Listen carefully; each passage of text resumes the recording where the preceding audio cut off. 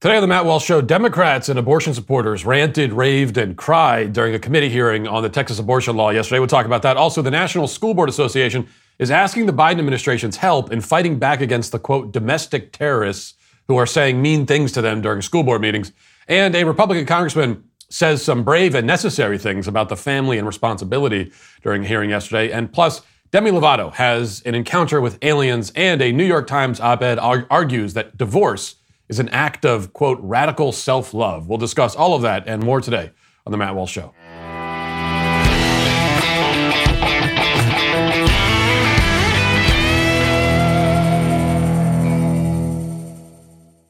Well, now a quick word from LifeLock. Listen, every time you're on the internet, as you are right now, you are putting yourself in a potentially vulnerable position because there are a lot of bad people out there who know how to exploit the internet to really make your life pretty miserable. And there are other issues as well, like payment apps like Venmo and Cash App and others. They make payments easy, but you may want to adjust your privacy settings to prevent them from sharing your personal information because a recent report found that third parties such as banks and fraud monitoring services, even some marketing firms, may be able to get their hands on that information. It's important to understand how cybercrime and identity theft are affecting our lives. Every day we put our information at risk on the internet. In an instant, a cybercriminal could harm what's yours, your finances, your credit, your reputation, everything. And that's why it's so good there's LifeLock. LifeLock helps detect a wide range of identity threats, and they also give you access to a dedicated restoration specialist if you do become a victim. And so you have coverage and protection on both sides of it. Look, no one can prevent all identity theft or monitor all transactions at all businesses, but you can keep what's yours with LifeLock by Norton. Join now and save up to 25% off your first year at lifelock.com/Walsh. That again is lifelock.com/Walsh for 25% off.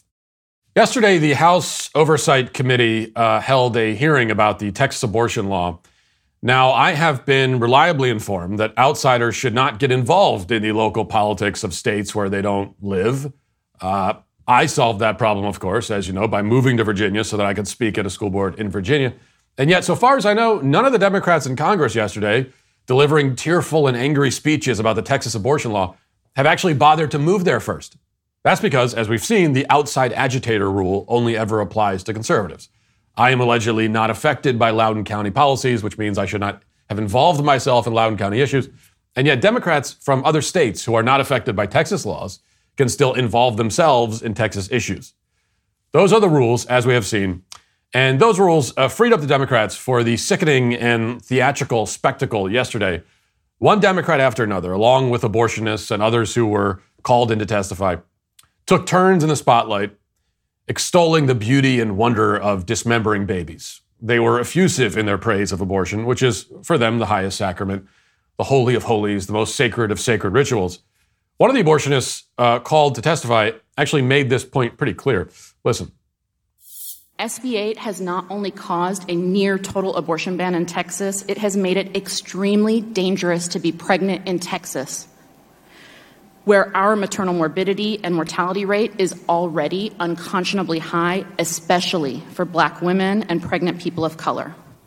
Texas deserves better. I know firsthand that abortion saves lives. For the thousands of people I've cared for, abortion is a blessing. Abortion is an act of love. Abortion is freedom. We need federal protection now. We need laws that elevate science and evidence and recognize the dignity and autonomy of people accessing care. What a ghoul. What an absolute demon. She says abortion is a blessing. It's an act of love. Freedom. But love for who exactly? Freedom from what? Well, love for oneself, presumably. And freedom from your child, from your responsibilities. She's correct, at least in one sense. Abortion is an act of self-love. It is, in some ways, the ultimate act of self-love because you are prioritizing your own comfort, convenience, and lifestyle above all else, above even your own child. We'll have more on this concept of self-love in the Daily Cancellation at the end of the show. Abortion is the high sacrament of leftism because leftism is a religion of the self. It is the worship of the self, which is to say that it is Satanism. So there's a certain truth there. But as for the freedom, that's illusory at best. A woman can kill her child to be free of the responsibilities of parenthood, but she'll never really be free. Abortion kills the child. It doesn't erase the fact that the child ever existed. It doesn't turn the clock back. So while she's free from the responsibilities of motherhood, she will have substituted the strain of those responsibilities with the crushing burden of guilt, heartbreak, and grief for the rest of her life. Even women who are pro-abortion and post-abortive will admit to this, and yet they speak of freedom. It's not freedom. It is rather trading one burden for another, and the new burden is much worse than the one you were trying to escape. And then there was the ancient feminist Gloria Steinem, who testified by video, apparently streaming via camcorder from the year 1994. And Steinem used her time to point out that, hey, Hitler also banned abortion. Coincidence? She thinks not. That's why what's happening in Texas is not only a local issue or a women's issue, it's a step against democracy, which allows us to control our own bodies and our own voices. Remember, when Hitler was elected, and he was elected, his very first official act was to padlock the family planning clinics and declare abortion a crime against the state. Mussolini did exactly the same thing, because they knew that controlling reproduction and nationalizing women's bodies is the first step in a controlling state, an all-controlling state. The huge majority of American women stand for democracy and in opposition to Texas Senate Bill 8. We do not want to have our bodies nationalized. So Texas making its own laws is an attack on democracy, but Congress trying to erase or undermine those laws from the federal position is not. But she says Hitler banned abortion. And I guess that means that pro-lifers are Nazis. Of course, Hitler was also a conservationist. He was also an environmentalist, which means that they're all Nazis too. And Hitler confiscated guns, which makes the gun control crowd Nazis. Hitler also sometimes, from what I understand, would eat cereal for breakfast. This casts sinister new light on anybody who's ever had a bowl of Fruity Pebbles. As for Hitler's abortion policies, Steinem is leaving out an important detail. Hitler banned abortion for ethnic Germans. He didn't want babies of the master race to be killed, but he felt very different about babies of the undesirable races. For them, he encouraged abortion or even mandated it. You see, Hitler believed in eugenics. So did Margaret Sanger, the founder of Planned Parenthood. The Hitler abortion comparison cuts against the pro-abortion crowd because they, in fact, share many of his attitudes towards the procedure. Consider the fact that Hitler and pro-abortion people in America in the year 2021 have the exact same attitude about disabled babies in the womb. The vast majority of Down syndrome babies are aborted. In some Western countries, Down syndrome people have been almost entirely exterminated. Hitler had the same approach to the same group of people. He looks up from hell to the pro-abortion lobby and nods in approval. No doubt looking forward to the day when the people in that lobby will be joining him. Speaking of which, Ayanna Pressley shared her thoughts at the hearing as well. And one thing you know about her, and you got to give her credit for this, she always stays on message. Listen. These misguided bans will not actually prevent all abortions. They simply put safe and necessary abortion care out of reach for our most vulnerable, specifically our lowest income sisters, our queer, trans, and non-binary siblings, Black, Latinx, AAPI, immigrants, disabled, and indigenous folks. And none of this is happenstance. It is precise. Like the roots of the anti-abortion movement, these bans are rooted in patriarchy and white supremacy. Always on message. Yes, queer, trans, and non-binary people are especially hurt by anti-abortion laws. This claim is never explained, mostly because it is abject nonsense. But Ayanna Pressley simply cannot give her opinion on any subject or talk about anything at all without giving this list of special protected identities. I'm sure she's in like the drive-through line at Wendy's going, yes, I, along with the members of the trans, non-binary, queer, indigenous, BIPOC, polyamorous, and Latinx communities, would like to order a Frosty. So you want a Frosty for all those people or just yourself? I'm confused. But out of everyone, Rashida Tlaib probably won the Oscar for Best Actress at the hearing yesterday. Tlaib has taken on in recent times more of sort of the Ringo position in the squad, the forgotten member. She doesn't get the same press. That used to be the case for Ayanna Pressley, but it seems there's been a reshuffling within the squad, which is really interesting, leaving Rashida Tlaib out on the outskirts. And I think she tried to rectify that yesterday. Listen to this. You know, I grew up in the most beautiful, blackest city in the country, where 85% of the city of Detroit is black, and it's beautiful, and black mothers are the ones who told my mother to raise her voice when she had that heavy immigrant accent at parent meetings. And, I'm sitting there listening to people pretending, disingenuously, honestly, that they actually care about the lives of my black neighbors.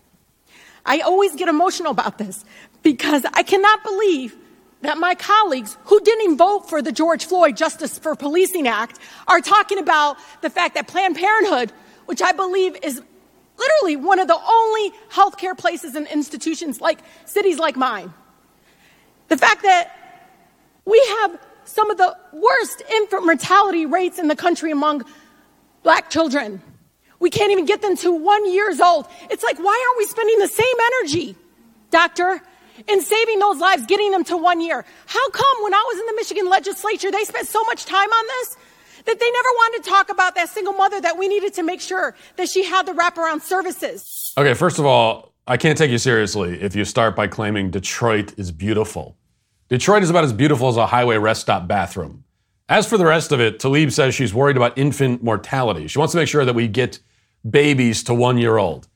And the best way to do that is to kill them intentionally in the womb, apparently. This is the kind of argumentation you get from that side. Here's just a little bit more from Tlaib. No, this is about controlling women in our country, period. Stop pretending it's anything but. What's so distressful about all of this is the fact that it's not just Texas, Chairwoman, you know this. This is literally opening the floodgates to the possibility that we are actually going to see our country punish and criminalize abortion, criminalize women making a very difficult decision. It would be funny if it weren't so gross to watch these ranting, scowling women pretend that there's some higher, nobler reason for their rage. This is about controlling women, they shout. Which, even if that were the case, these megalomaniacs have no problem controlling people, women or otherwise, when it comes to most any other issue. They even have no problem making decisions about a woman's body, as we've seen with the vaccine and the mask mandates. But of course, it isn't true. And they know that. It has nothing to do with controlling women. They know that also. They understand, and as was said early on, this is about the elevation of the self. This is about putting the self above all things. And the more these people talk, the more hearings they give, I think the better it is for our side, because the more they reveal what really lies underneath all of this. Let's get now to our 5 headlines.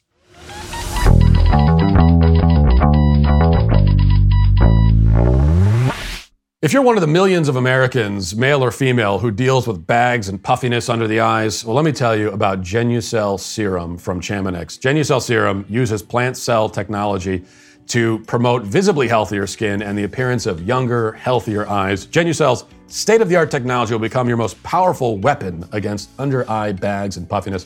Customers everywhere have been raving about this product. I've been raving about it. Not only that, but my assistant Tessa has been using Genucel for a couple of weeks. I just think it's funny to say. It's like I'm using my assistant as some sort of lab rat experimenting. That's not what's happening at all. But Genucel is actually great. It's a great product. It really is. And I've had many conversations with Tessa about Genucel, and we both agree that it is fantastic. With its instant effects, you'll see results in the first 12 hours or your money back. They guaranteed. So order now and save big on Genucel's risk-free introductory offer. All orders are up to 50% off. Go to Genucel.com and enter Matt30 for an extra 30% off today. That's Genucel.com, Genucel.com. I think I'm usually pretty low maintenance, but there have been a couple of incidents recently where I've had these, prima donna moments, I guess. Like last night, heading to my speaking event here in Memphis, security came to pick me up, and I realized I forgot to pack a tie, and I was the keynote speaker at a fundraising banquet. So I asked them to take me somewhere on the way so that I could get one, and we went to a Walmart because that's of course really really classy, but it was the closest thing nearby to the venue. And the security guy was with me, and we're walking through Walmart, and we're walking around the men's section, and apparently they don't sell ties at Walmart. That was a revelation for me. So then they said there's a Men's Warehouse nearby, and I said, okay, let's go to the Men's Warehouse, and we were already late at this point. And the security guy came in with me, and we went into the Men's Warehouse. I had to ask him what color my shirt was, and he helped me match a tie. Finally, I bought one, and we're late to the event at this point, and there was supposed to be a meet and greet, and I missed it. and we had to do it after because I was getting the tie. But then as we pulled up, I looked and I realized that it was a more casual event than I thought. And so I said, never mind, I'm not going to wear the tie. So it was all of that, and I didn't even wear it. And so just, you have little moments like that. But I think for the most part, I'm still pretty low maintenance guy. All right, so we've been playing a lot of clips from this hearing from the bad guys. And I don't mean to oversimplify it, but I mean it really is that simple. They're the bad guys. And when this is what you're standing for, and this is what you're enraged about, is that we're going to be killing fewer babies, then that's the bad guy side. And there's a very clear line that we can draw there. So we played some of the bad guy clips. There's one other clip I wanted to play for you, and I'm saving it for here, because Representative Burgess Owens, he's on the good side. He, in the midst of all of this lunacy, he interjected with, I'm trying to stop myself from using the phrase truth bombs because I hate that phrase, but I'll allow it here just this one time. It's the only time you'll ever hear me say it, because I think these really are. If anything qualifies as a truth bomb, then this actually is. Listen to what he has to say. I think if we're going to ever get to resolving the issues we're having in the black community, we got to be honest, my friends. We just heard that a pushback on the fact that we're getting black men in the black community not doing their job. Well, let me give you the facts real quick. First of all, when I was growing up in the 60s, we led the country in men committed to marriage over 70%. Black women could rely on getting married more than white women until 1970. We now have between 70 to 80% of black fathers who desert their families, and we're not willing to be honest about that. We're not willing to say that these guys need to man up.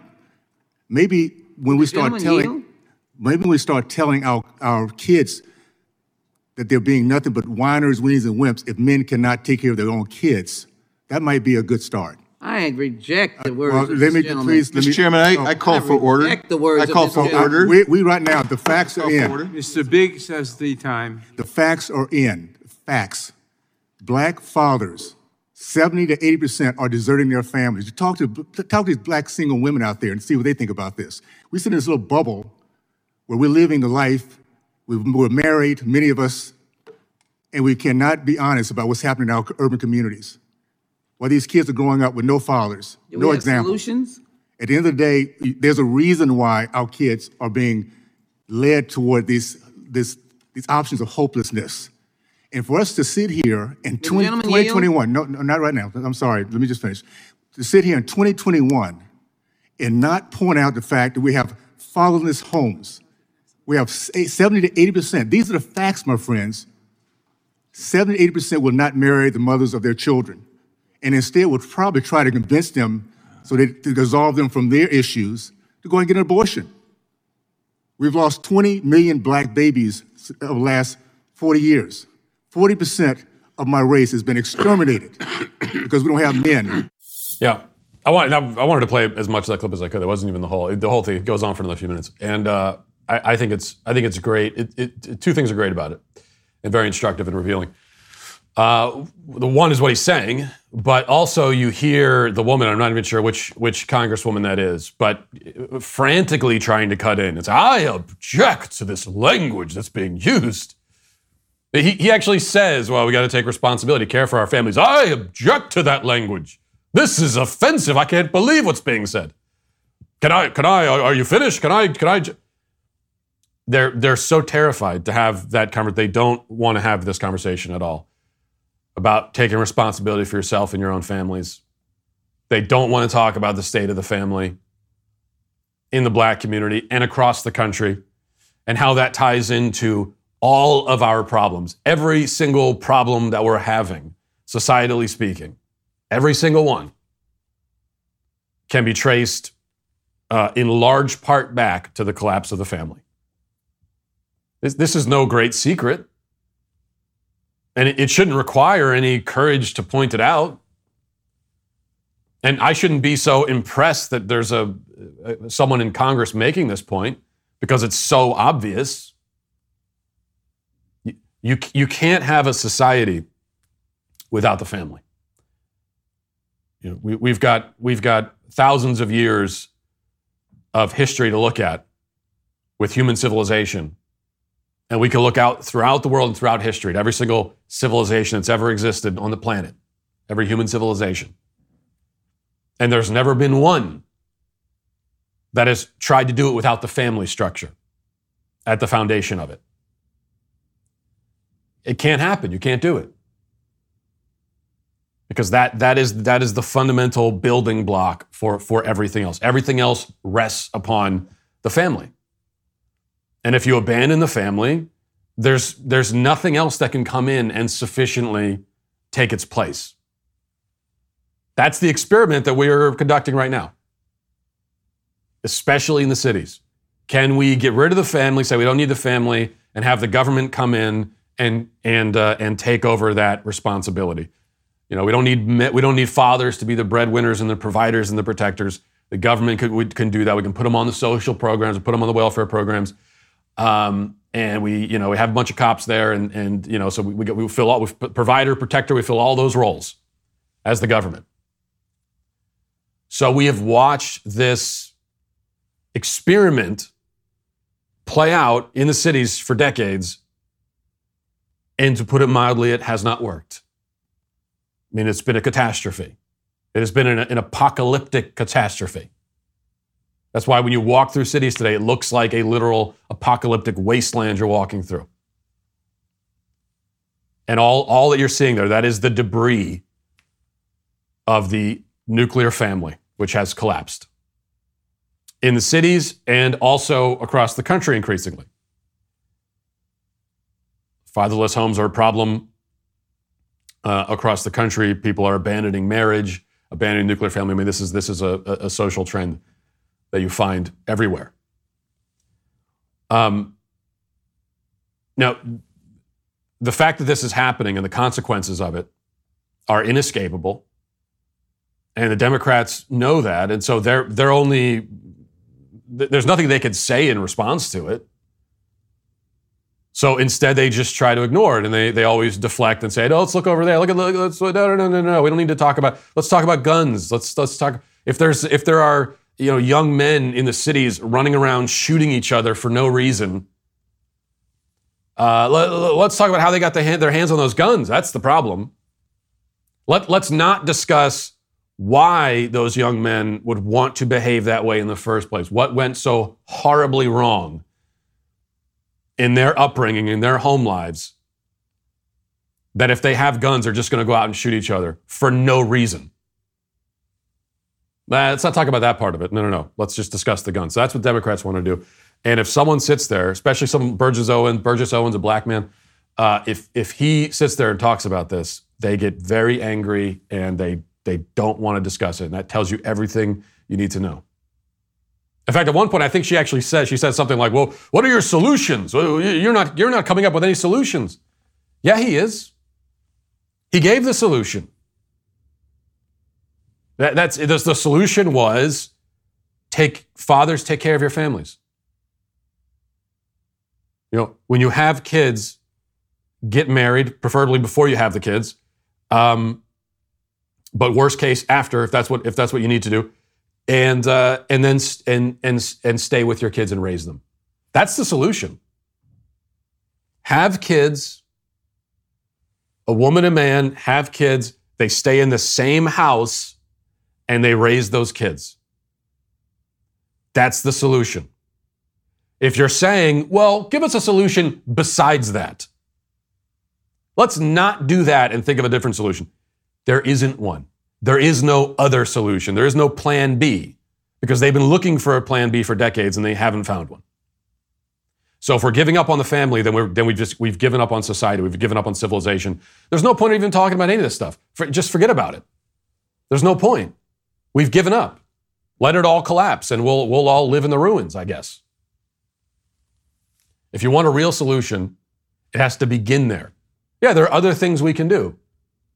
It's not like if we have a strong nuclear family in America that we're going to live in a utopia. There's still going to be other problems we have to fix, but we've got to start there. Have kids, stay at home with them. If we're ruling that out, if you're not going to do that, then there's no hope. Then we are hopeless at that point. So it's this or it's nothing.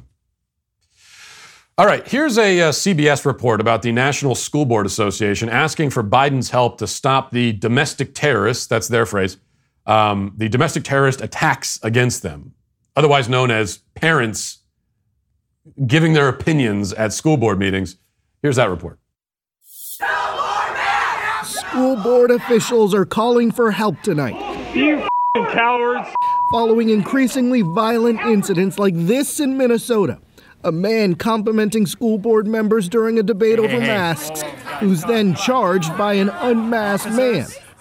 Writing to President Biden, the National School Boards Association asked for help investigating the violent incidents and suggested the FBI monitor threats to board members, likening these heinous actions to domestic terrorism. The impact of the pandemic on public schools is creating all this heightened rhetoric around the nation. And unfortunately, in some places, it's leading to threats and actual incidents of violence. You need to be arrested. Former Nevada school board member Kurt Thigpen said that he resigned after the constant harassment over email, phone, and social media made him think about suicide. He cited the January 6th insurrection as a trigger for the unruly behavior. They were coming after me and my colleagues consistently every day. Through multiple mediums, they saw me as a target for their hate. The White House responding today to the school board letter, saying that they're looking at what more the administration can do. And obviously, these threats to school board members is horrible. They're doing their jobs. Obviously, local police are still going to have a presence at these very contentious, sometimes violent school board meetings. But what school officials nationwide want is for the feds to provide some level of intel that will give them some sense of what kind of threats are heading their way. Yeah, we keep hearing about the heinous actions at these school board meetings. Violence, domestic terrorism. And then they show us clips. I'm assuming they're showing us the worst of it. If there's something worse, they would have showed us that. And the clips, for the most part, it's like people yelling and getting upset. And every once in a while, all these school board meetings across the country, there have been a couple of cases of minor scuffles breaking out that are broken up, and no one is seriously injured. So this is. That, as far as violence goes, that's it. Couple of minor scuffles, that's it. That's the end of that. And by the way, it's not as though this is entirely on the part of the conservative parents, which is what we're supposed to take away from this. As you know, I have been to some of these meetings. And very often there are people on the other side as well, and then that's where the arguing and shouting comes from. So a couple of minor scuffles, no one seriously injured, and then outside of that, it's mostly just people getting upset and maybe raising their voices a little bit. And this is a domestic terrorist crisis. We can't have that. Well, the real crisis here is that these people on these school boards that have been so accustomed for years, they've had such a great job where they get to go in and they go to their meetings and really no one in the public shows up and nobody cares. And they set the policies and they do exactly what they want and they're uncontested. And they have an enormous amount of power in setting education policy in their districts, deciding what kids are going to be taught, how they're going to be treated. Just this enormous power they have. And for years, it's like nobody noticed that they had this power. And finally, people are noticing and they're saying, wow, you know what? Those people on those boards, they have a significant amount of control over my kids and my family, really. I think I want to have a say in this. The public is noticing, they're going to public meetings, and this is a crisis. Because these school boards, they cannot defend their policies. They can't argue in favor of them. So all they can do is just label you, say you're a domestic terrorist, and now they're going to the Biden administration. And next thing you know, we're going to have federal involvement in school boards. And yet again, I got to go back and to the irony here and the hypocrisy of, I go to Loudoun County School Board and I'm interfering. Now the school boards themselves are going to the federal government and saying, please interfere. So while they're telling the outsiders, the agitators don't come, they are the ones going and getting outsiders and saying, please come here and stop these mean people from saying all these horrible things about us. I'm sorry, I just don't have any sympathy. I don't want to hear about, we got this, we've got death threats, we've got everything. Number one, like I always say with death threats, I don't believe it until you show me the receipts on that. Everyone's always claiming. Every time someone, is being criticized in public, we always get these claims. I got so many death threats coming all over the place. I just don't buy it until you show it to me that you're actually getting those death threats, or I don't believe it. I think there are a lot of people just claiming they get death threats. And even if you are, that I get death threats as well. I know what that's like. It's not fun. I've experienced that. But even if you get death threats, that's not good. I don't approve of that. But it doesn't suddenly vindicate whatever you were doing that upset people.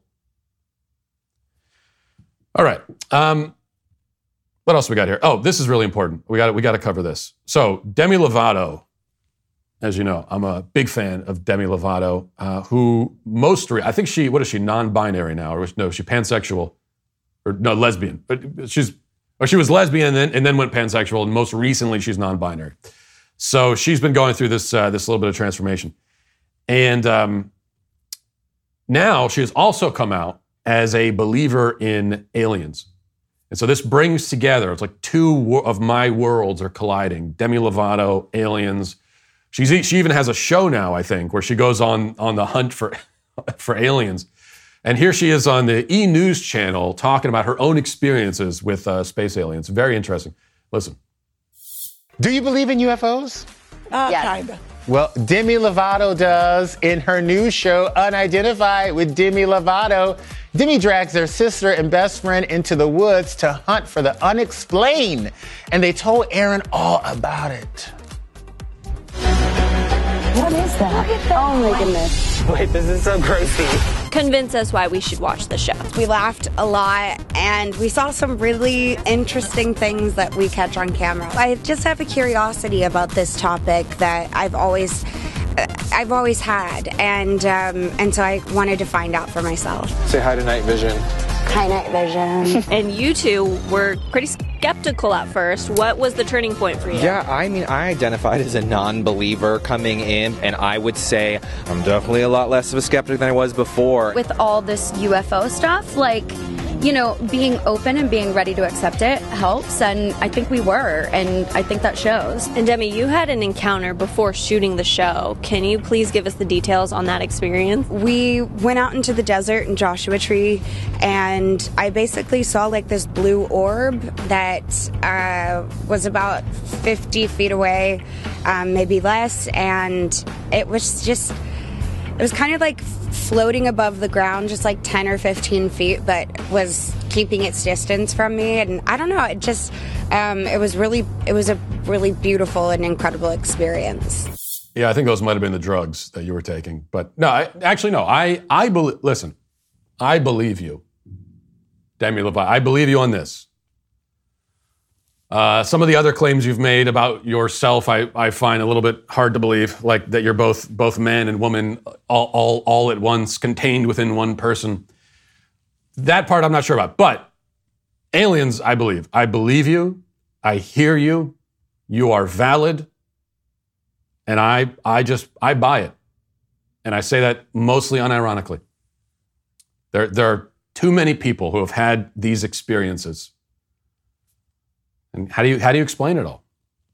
I mean, I guess, there are a lot of potential explanations, but none of them as interesting as the explanation that we're being visited by space aliens. Why do they keep coming here in their orbs and then leaving? Just coming a long way and then leaving, and then they keep coming. You'd think whatever they were looking for, they would have found by now, and realize that this is not where they want to be. So I can't explain any of that. I mean, in Demi Lovato's case, I guess I can't explain it. If these these aliens came all this way, many light years, and they're about to land on Earth. And the first people they see are Demi Lovato and her crew. You can't really blame them for saying, never mind, guys, we made a mistake. Let's get out of here. Let's go check out Jupiter instead. All right, let's, okay, one other thing, I think, before we get to comments. Let's see, this is from the Daily Wire. It says, former Tonight Show host Jay Leno knows comedy, having started in stand-up way back in the early 1970s. But Leno says the recent emergence of cancel culture has changed the rules of comedy. During an appearance this week on the People Every Day podcast, the 71-year-old comedian said that those who hope to succeed nowadays will have to adapt. Leno said, I think it's like any other thing. You either change or die. In football, you have certain rules, and when the rules change, if you don't conform to them, you're out of the game. Leno said sexist, racist, and homophobic jokes were once considered okay, but all that has changed. Now everybody has a voice, he said. You have to change the material to the times you live in. My attitude is, look, these are the new rules. You want to adapt. If you don't, fine. Don't get up and tell jokes then.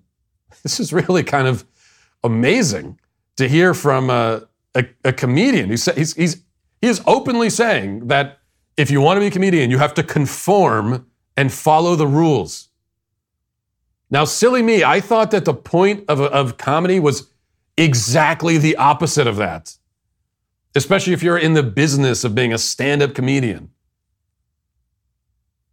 Your job is to find all of the societal rules and the things that people are conforming to, and you break those rules on purpose. You point out the absurdity of them.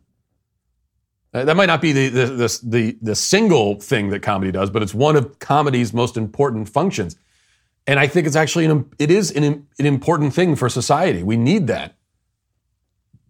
I actually believe that comedians have performed a valuable service in our country, in the past anyway, by pointing to finding these sacred cows, these elephants in the room that nobody talks about, and pointing to the elephant and saying, look at that elephant, isn't that funny? Like you need that in society, I think.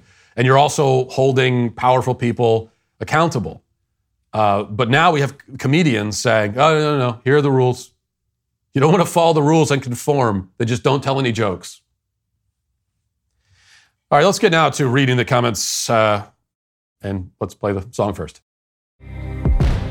This theocratic fascist dictatorship is on its way. Daily cancellations are the law and order of the day. We the sweet baby gang. Almost forgot the song, but I didn't. This is Knit Girl says, if we are so influenced by the pictures of a no-name person on Instagram that companies will pay thousands so that said person will peddle their shampoo on their feed, and I think it's safe to say that as a culture, we're influenced by the content we consume. We canceled our Netflix subscription last November and subscribed to DW with that money. Good choice. I've encouraged several others in my little circle to do the same, little by little. This is a response, I guess, to our conversation we had about the Squid Game show on Netflix right now, the most popular show on Netflix. There are some other perspectives on that, though. Joshua Gibbons says, I think that article about Squid Game was completely over the top. It's nowhere near that focused on gore, as it implies. Saw is far worse. It might not be your cup of tea or your cup of key, totally fine, but I won't really call Squid Game torture porn. It doesn't really focus on the gore, though it does have it. And its general point is that these things are bad. The focus in Squid Game is on the characters. The gore is incidental, exactly like you described in Saving Private Ryan. And Hanky Hankerson says, I respectfully disagree with your interpretation of Squid Game. I've only seen the first episode so far, but it's clear just from that episode that the game and the violence in the game is framed as an extreme product of the social/economic dysfunction endemic in Korea. The Korean economy is a highly competitive world with a handful of big winners and a large number of distraught losers. The series is a clever critique of that reality. I think you should watch the first episode, then come back to the show and let viewers know what you think. Okay, yeah, I haven't watched it. I have no interest in watching it. I mean, this idea that you can't make any judgment calls about a show or a movie without watching it, I think is ridiculous. I mean, there are certainly things where there are plenty of movies and shows where you can kind of understand the basic gist without actually having to watch it. I mean, I've never watched The Bachelor, but I think I'm I'm pretty safe in making some assumptions about that show, which is why I don't watch it. As for this, I mean, this idea that it's a parody of the social and economic situation in Korea and across the world, maybe it is. I'm skeptical because I heard that exact same rationalization with, what was that movie that came out and won all the Oscars? It was a Parasite.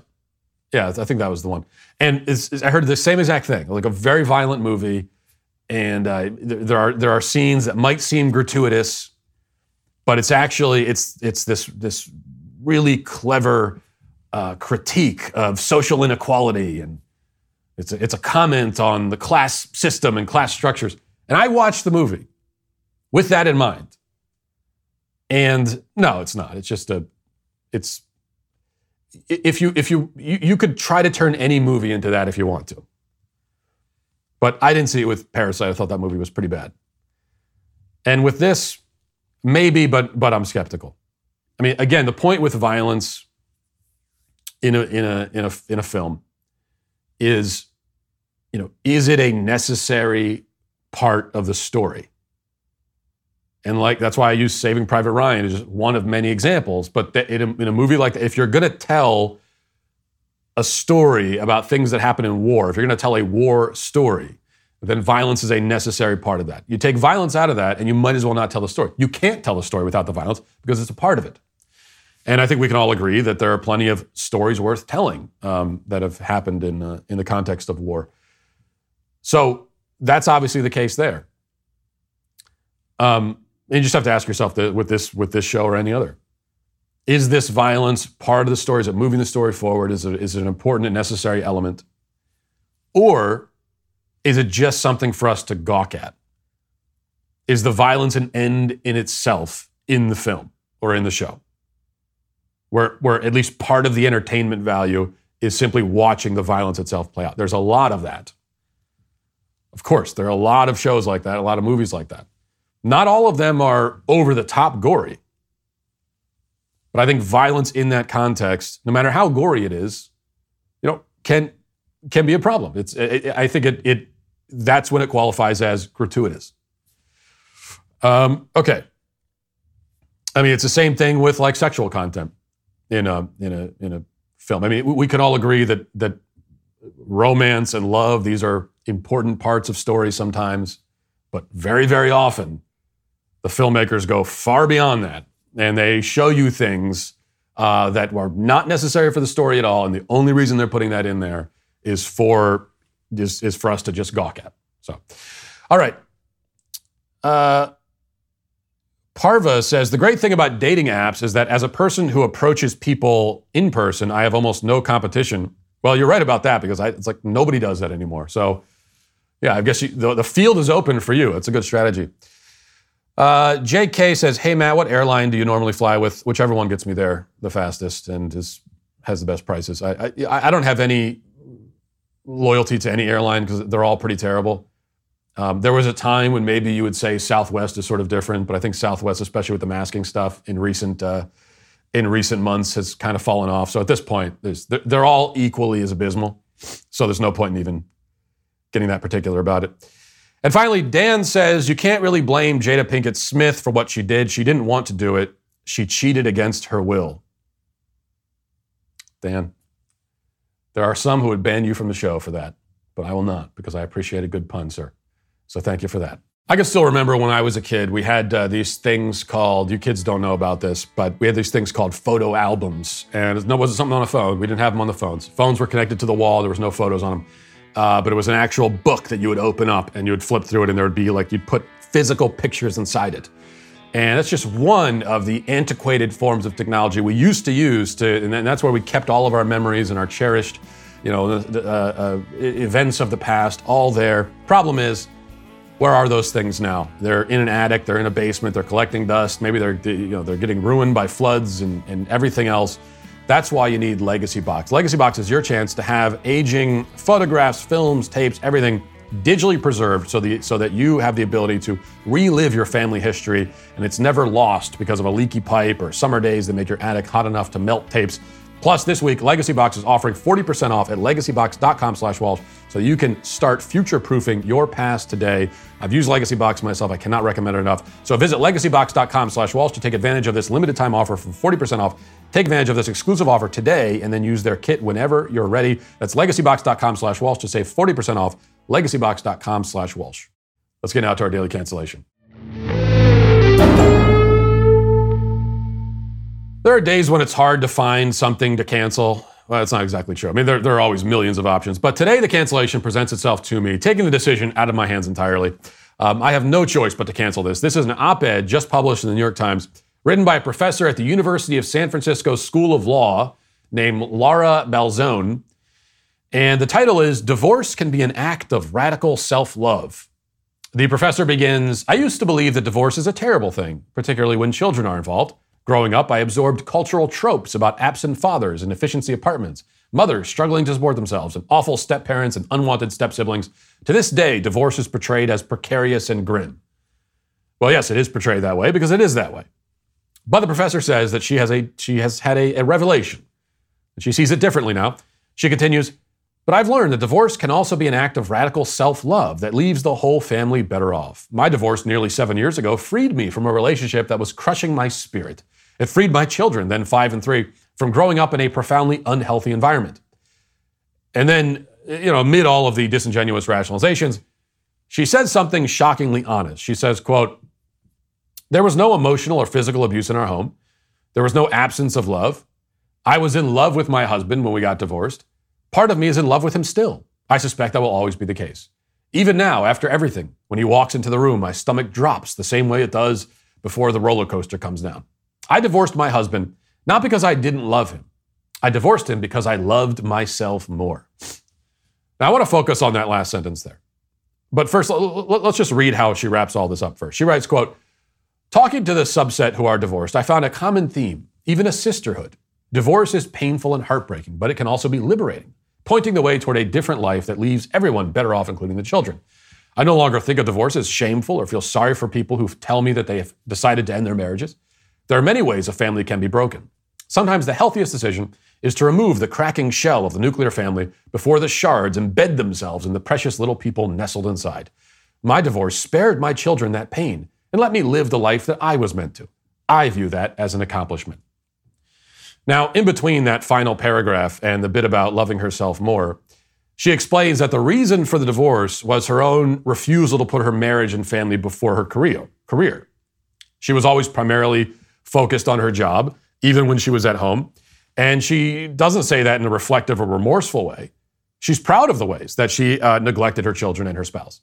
And she's even prouder of wrecking her marriage and destroying her family. This is all an accomplishment, she says. She claims, as these people always do, that it's been better for the kids. And you can tell that she doesn't really believe that. Doesn't care anyway. She doesn't love her kids all that much. At least she doesn't love them as much as she loves herself. She makes that clear. Her kids barely figure into the story at all. She simply waves them away with a few lines about how they're doing well and they're super happy about this broken home situation. Divorced people will often tell this kind of story about how the kids are better off. What they mean is that the kids have adapted. They've made the best of the circumstances, and they've internalized a lot of the pain and trauma of what you've done to them. That's the kind of better off we're talking about. Often I'll hear, and the author makes a similar case, that, hey, the kids are better off with divorced parents than with parents who are miserable and angry and fighting all the time and creating an emotionally and psychologically tumultuous environment at home. Okay, but why are those the two options? I mean, yeah, if you say to the kids, listen, you can either have divorced parents or you can have parents who are awful to each other every day and screaming at each other and pitting you guys against each other. If you present those options, maybe lots of kids would choose the former. But what about the option where mom and dad grow up a little and stop thinking about themselves so much and go out and get the counseling they need and fight for their family and their marriage and stay together that way? Why has that been taken off the table? And if you've taken it off the table, stop saying the kids are better off. They're better off, arguably, between these two false and bad options you've given them. But this woman has enough honesty and self-awareness to admit the truth. She loves herself more. She doesn't say it like it's an admission. She's proud of it. She has the wrong view of her own radical self-love, but she has at least identified the real point. She loves herself more. And indeed, no marriage can work that way. No family can function when the people who are supposed to be keeping it together are primarily focused on their own comfort and well-being. Marriage is the radical giving of the self to another. It is a radical act of love, outward love. You cannot give yourself to another while prioritizing yourself over the other, as this woman has discovered. Now, I say that she's right to identify her self-love as the source of her marital disintegration, but really, self-love probably isn't the right term. You know, it's a bit of an oxymoron. If anything, love, after all, is a choice. It's a thing you do. It's an act of sacrifice. Affection is a feeling. Love is an activity. So how can you really love yourself sacrificially? How can you sacrifice for yourself? If it's for yourself, then it's not a sacrifice by definition. It seems that when people talk about loving themselves, what they mean is either conjuring warm feelings about themselves, which is not love, or they mean simply putting themselves first before everyone else, which is just selfishness. The word love doesn't belong in either scenario. Love is inherently outward. It goes out from within to lift up and elevate the other. Love that goes out and comes back like a boomerang to elevate the lover herself is, again, selfishness. So let's not sully a noble word like love by associating it with that. So this woman has chosen selfishness over love, over her family, over her marriage. She claims to be happy with the choice for now. And maybe she is, for now. But if she has any sort of conscience at all, then she already has at least some quiet moments, home alone after work, where the loneliness sets in. She feels deeply isolated by her own selfishness, wonders what any of this striving and effort and career ambition is really worth when she's doing it just for herself. Those moments will become more frequent, less quiet, as she grows older and older. And she'll no doubt find other people to blame, but that's not going to change anything or relieve her misery. And I know that it will play out this way because it always does. It's inevitable. When people prioritize themselves above all else, when they live lives of selfishness, they eventually get exactly what they wanted. Just themselves, alone, isolated. No one to love or be loved by. It's how the story always ends. And that's why it's better to choose love, real love, outward sacrificial love. That's also why the writer of this article, Laura Belzone, is today canceled. And that'll do it for us today and for the week. Have a great weekend, everybody. Talk to you on Monday. Godspeed.